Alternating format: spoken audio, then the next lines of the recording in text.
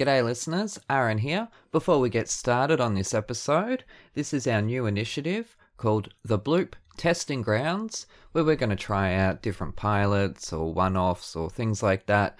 Maybe we've got an idea for a show that won't last beyond one episode, so orphaned pilots can go here too. So either way, I hope you enjoy this, and I'll leave details at the end where you can let us know if it worked or if it was a failure. Enjoy. Welcome to the Blooming League of Original Podcasts.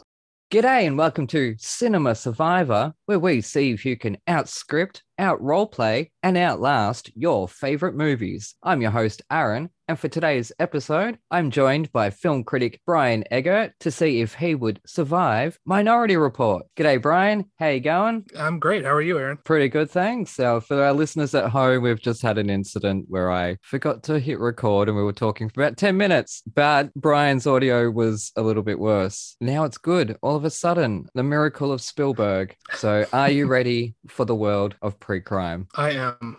I'm so pumped for it. This is quite a fascinating world. It is. It's a film that I love. You know, it's one of the few films where I went back to see several times in the theaters. I had read the short story beforehand. I'm a big fan of Philip K. Dick, who wrote the original short story. I'm obviously a big fan of Spielberg, as I think a lot of people are. But this particular story is just very interesting to me. It's got a fast-paced momentum, a lot of fun set pieces, so I think it'll be fun to explore it in this venue. And I'm sure we'll get into it during the game, but it does have a lot of fun set pieces. As you say, I've always thought it would make a good video game. And I know they did do one, but it wasn't very good apparently. But doing a current generation Minority Report video game, imagine that, where you've got your hub, obviously, with your oh my God, I've just watched it 3 times. That I'm going to call them prefects. What are they? Precogs. They're precogs. Precogs. Yeah. Yes, that's it. With your precogs, and you get randomized crimes that you've got to go then stop. So, I mean, it's just like that taxi game, isn't it? Yeah, that would be interesting. Yeah. Yeah, I do remember the Minority Report game. I played that. I think it was like, PlayStation 2 or something like that. It was kind of fun. It wasn't great storytelling or anything, but I think if you could do something in the vein of a third-person shooter like Red Dead Redemption or something like that and just have an elaborate game, that would be a lot of fun. Are you big on movie games? It depends. There was a Mad Max game, actually, that came out around the time Fury Road came out, and that was a pretty great game. Yeah, I'm halfway through it. I mean, half of them are terrible. Yeah. I don't play them because they're good. I played them to see what they did with the translation. Now, you will probably get a kick out of this. I've only got the booklet here. The case is somewhere in the my desk where there's so many notes, but I actually have the original PlayStation game of City of Lost Children. Oh, wow.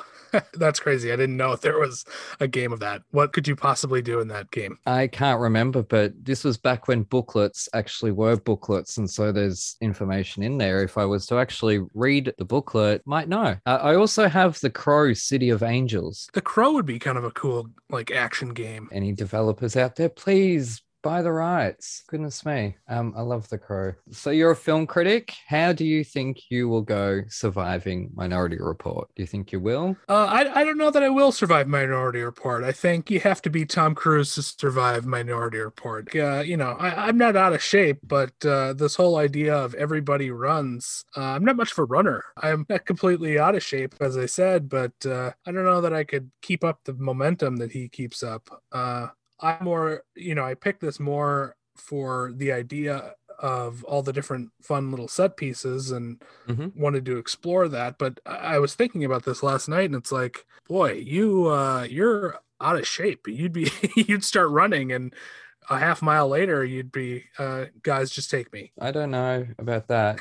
Anyways, what would you say would be your 3 biggest strengths? All right. So I think as it applies to this movie, I'm good in an emergency. Yep. Although most situations I'm socially awkward or just don't know what to do with myself. Yep. I've been in a couple of emergency situations where I suddenly become this very take charge, problem solver, very level-headed. and just a good leader in an emergency. So I think that's a great strength for this scenario. Mm-hmm. I'm also very organized. I think, just organizing time and multitasking and being able to keep things orderly is a strength of mine that I use on a regular basis. And then lastly, I just kind of have an artistic sensibility. I'm a creative person and I use that creativity on a regular basis.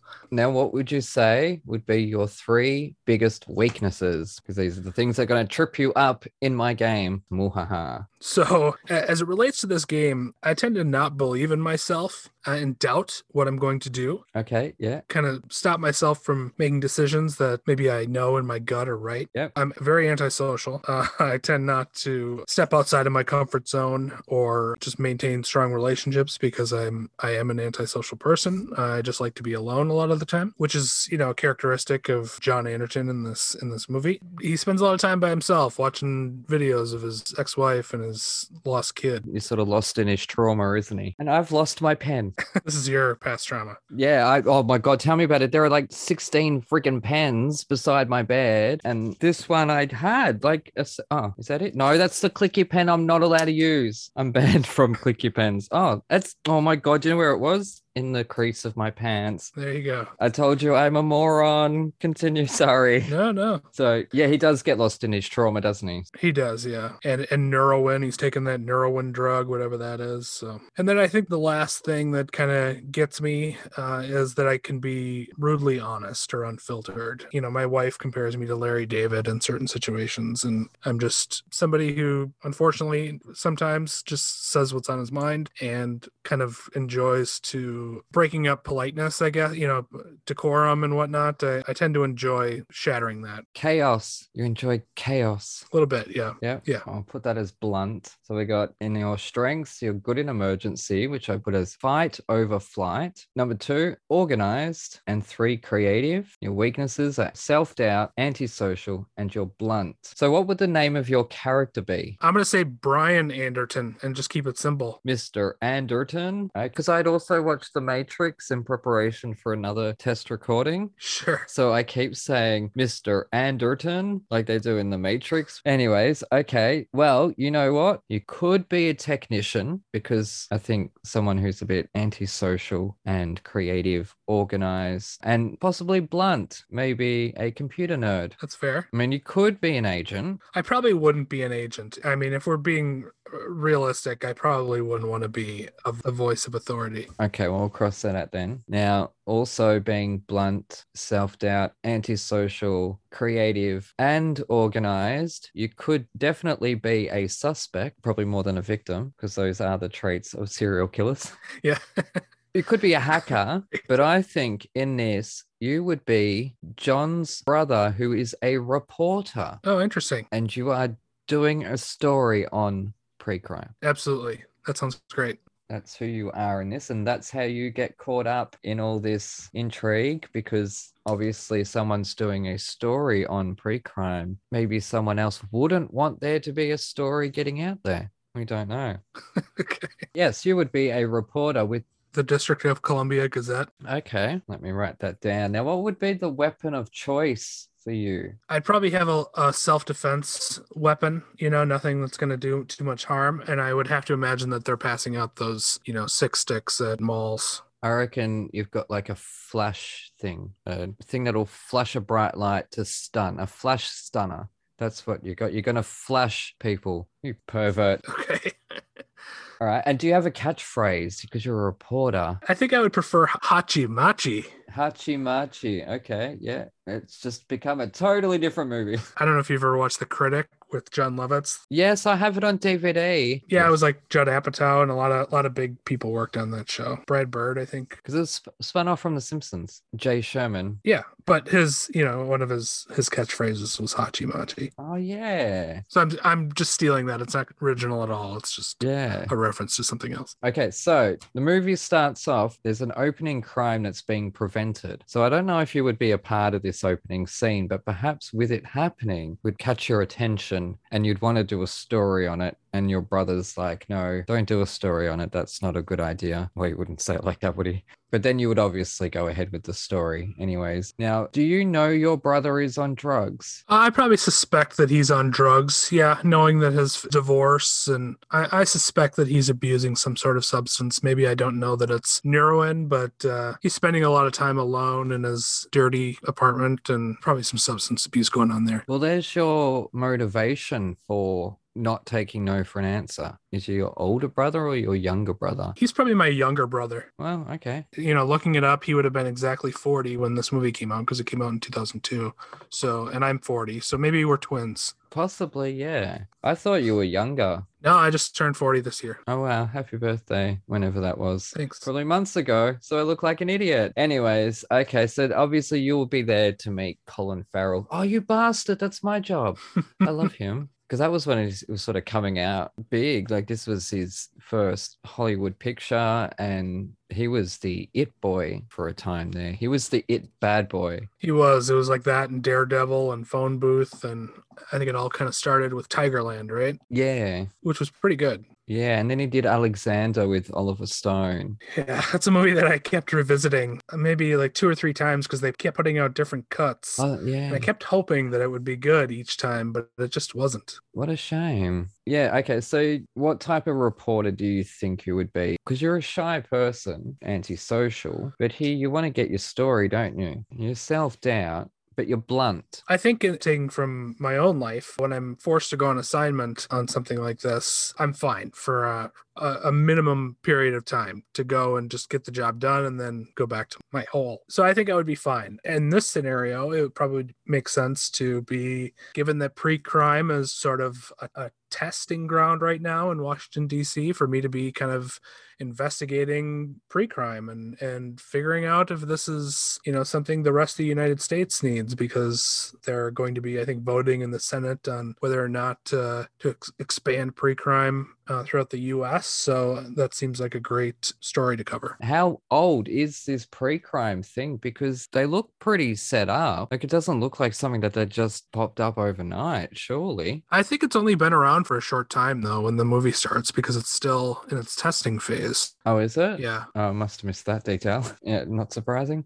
Okay. Well, I reckon while Colin Farrell's doing his Colin Farrell thing, you would be pretty quiet, listening in, taking notes then, obviously, because we need to keep you in the scene. If you're going to ask too many questions, Colin Farrell will have you removed. And I won't fight that because that leaves me alone with Colin Farrell. So are you spying on your brother, do you think? Because he's up to something and he does a drug deal on the street. Yeah, he's in a bad way. I don't think I'm necessarily investigating him, but I think I'm there investigating pre-crime, compartmentalizing the fact, everything that I know about John. I'm just sort of setting that aside for the moment and trying not to make that connection part of the story at all, trying not to even address it in the story, and maybe just kind of keeping one eye on John and what's going on with him. He's a guy who has got it together when Colin Farrell's investigating, and within the pre-crime offices, doesn't show signs of, his addiction or his trauma. He's able to function very well in his job.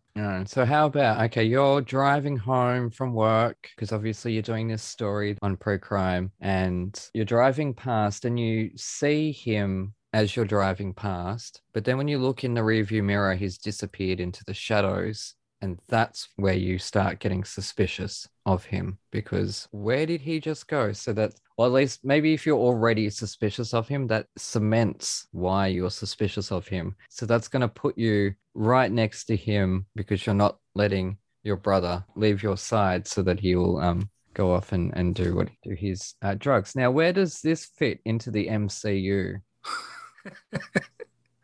That's a great question. Thank you. This is where obviously the red ball comes in. Now you're going to see it. You know that now that your brother's done something suspicious, he's disappeared off into the shadows, and now he's being pinned for a murder. Do you believe he's innocent? As someone who's a general skeptic, I would probably, using my journalistic skepticism and wanting and desire to dig in more, I would probably not believe that pre-crime is a great thing. Arresting people, I think, before they actually do something is kind of a creates a utopia, but everyone's utopia is somebody else's dystopia. And I would be very much aware of that. And so I would be suspicious of pre-crime. And so when my brother is accused of murder, I would definitely be suspicious of that. So your brother's running away, but you're not letting him go. You got to keep up with Tom Cruise. Yeah, I don't know if that's going to happen. I think if John and Brian are brothers, I think it's kind of a twin situation where he's the Arnold and I'm the Danny DeVito. And so I'm not going to be able to physically catch up with him. So if he's running on foot and, trying to get away in his car, my car probably hasn't been commandeered. It looks like in the movie that they can commandeer someone's vehicle and take control over it, which prompts him to go on foot. I think I, in my car, can follow. Help him get to where he needs to go. You got to help him get his eyes taken out. Ultimately, he's, running out of his car. He evades some fellow pre-crime guys in jetpacks and six sticks. And goes into the kitchen and clear ADR with the woman screaming, "Get out of my kitchen! Get out of my kitchen!" Yeah. Or whatever it is. Yeah. It's definitely ADR. Yeah. He eventually escapes to the auto factory and gets in a fight with Colin Farrell and uses that wind-up concussion gun, which is quite cool, and escapes in a new Lexus. Okay, so during that, you're going to be on the phone to him, watching from your car, helping him escape and letting him know where people are coming in at him and stuff like that. And then obviously he will escape and you will run with him to the old ladies. But obviously you jump the fence and get stung by the vines. She saves you both, but she doesn't want to save you because you're a reporter. So you are the mortal enemy to Lois Smith's character. All right. So this is obviously where you're going to get a lot of your information from, but you start to believe him here, I think. That sort of makes you obviously put two and two together because, as you say, you are organized and organized people are good at solving problems. Yeah, I think I would just with the idea of a Minority Report, I think that shatters the whole concept of pre-crime. And I would definitely try to find out, as John does, where that Minority Report is stored. So they're not looking for you. So you can help him get back into pre-crime. Oh, are we changing your face? Do you want your face changed? That sounds like a threat. Probably wouldn't need to change my face. I wouldn't be able to get into pre-crime anyway. John's eyes have the security access needed to get into pre-crime. So I would just be dead weight at that point. Would you though? He's got to handle the, high intensity. Would you though? Because you're a reporter here. You would have hidden cameras and stuff like that you were able to go ahead of him and check out hallways and stuff like that and relay that information back to him. He can see for himself. Or I would be, maybe sitting out in the car waiting for him to get the precog and get out of there. Oh no, we're going to put you in danger already. No, because you have survived halfway through this movie already. So no, you're in the building with him. Sorry. So maybe it's my job to keep people distracted so they're not noticing that John Anderton, wanted murderer, just checked in to steal a precog. I'm keeping people distracted and asking a lot of questions and raising a fuss. Yeah, asking really nosy questions and controversial stuff to anger the people you're asking to keep their focus on you. Yes. Okay, that's even better. So you're not dead weight. Yay. Not yet, anyways. Okay, so you go into the hacker world. I think you've been here before. Your character has definitely been here. Well, he's antisocial. Yeah, I like to unwind with a little virtual reality. So what virtual reality world are you going into? Do I want to know? Probably not. Let's move on. Jurassic Park. That's the correct answer. I'm probably living out some sort of Western, hero. Yeah. Fantasy. Western outlaw fantasy. I do want to go to Texas and ride a cowboy one day. Yeah, so you're definitely a regular at this place. So everyone's saying hello to you as you walk through, and your brother's like, you want to judge me for doping up when I lost my son, but you're coming here living fantasies all the time, mate. So here's some tension, some brotherly family tension. We have a moment of drama amongst all the drama. Absolutely, except I don't know that I would be judging him for using Neuroin, but I wouldn't be turning him in or anything. No, but you'd be worried. I'd be worried, yeah. You want to help him? Yes. Yeah. But I wouldn't be judgmental about it. I'd want to help him and just quietly get him off of it. But that doesn't mean he wouldn't accuse you of that. Absolutely. That's just people for you. Yeah, so we have a bit of a fight. They go to the virtual reality guy to see if there's a Minority Report in her head to kind of unlock, what's going on in her head.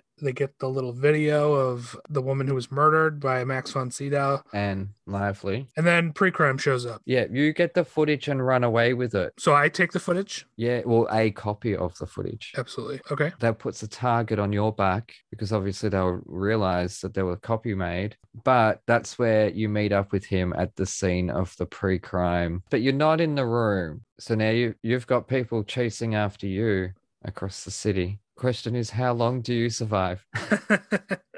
I would, unlike John Anderton, I would be less interested in proving my own innocence. I feel like Washington in this scenario is a testing ground for technology. And so the roads and the eye scanners and whatnot, that's not everywhere. And so I would feel the need to get out of there, get out of the zone of observation that they've built in Washington, and kind of just take a step back and assess, overanalyze things, and figure out the best way to do it. Yeah. Speaking of cops, did you notice that the cops theme was the same as what it is or was when it was on? Bad Boys by Inner Circle. Oh, yeah. As if they wouldn't have done a remix in the future by then. So I didn't believe that. Okay, so hang on. Back to the story, Minority Report. I think you will have survived because by this point, if you haven't been shot in the back by somebody, you've definitely made it out alive, I think. And you have helped. You were the guy that helped put it up on the screen to sell out Lamar. What's his name? Who's the actor? Because I keep thinking... Max von Sydow. That's who it was, because I'm thinking it's not Michael Gambon, it's not James Coburn, it's not James Caan. I couldn't think of who it was, but I know I had read it, but I just couldn't remember who it was. That's right. I did watch it 3 times. Goodness gracious me. Yeah. It was a close call though, obviously, because you're right on the edge of the action all through that. I think if you had have gotten too close to it, maybe you wouldn't have survived, I don't think. I mean, you could argue that the only reason I did survive was that I'm a reporter and people didn't want to piss me off too much and risk exposing pre-crime. In order for you to be murdered, it would have been seen by the precogs. Right. Yeah. I would have had to have been to, take me down. I would have had to have been framed. Yeah. Just a question here for beginners, for people who don't walk around wearing Spielberg t-shirts. In what ways is Minority Report a Spielberg film?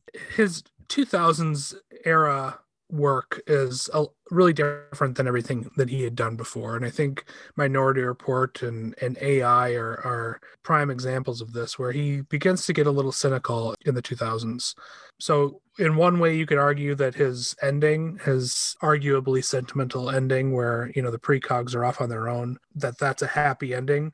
Some people have read it that way. I personally don't find it to be all that sentimental.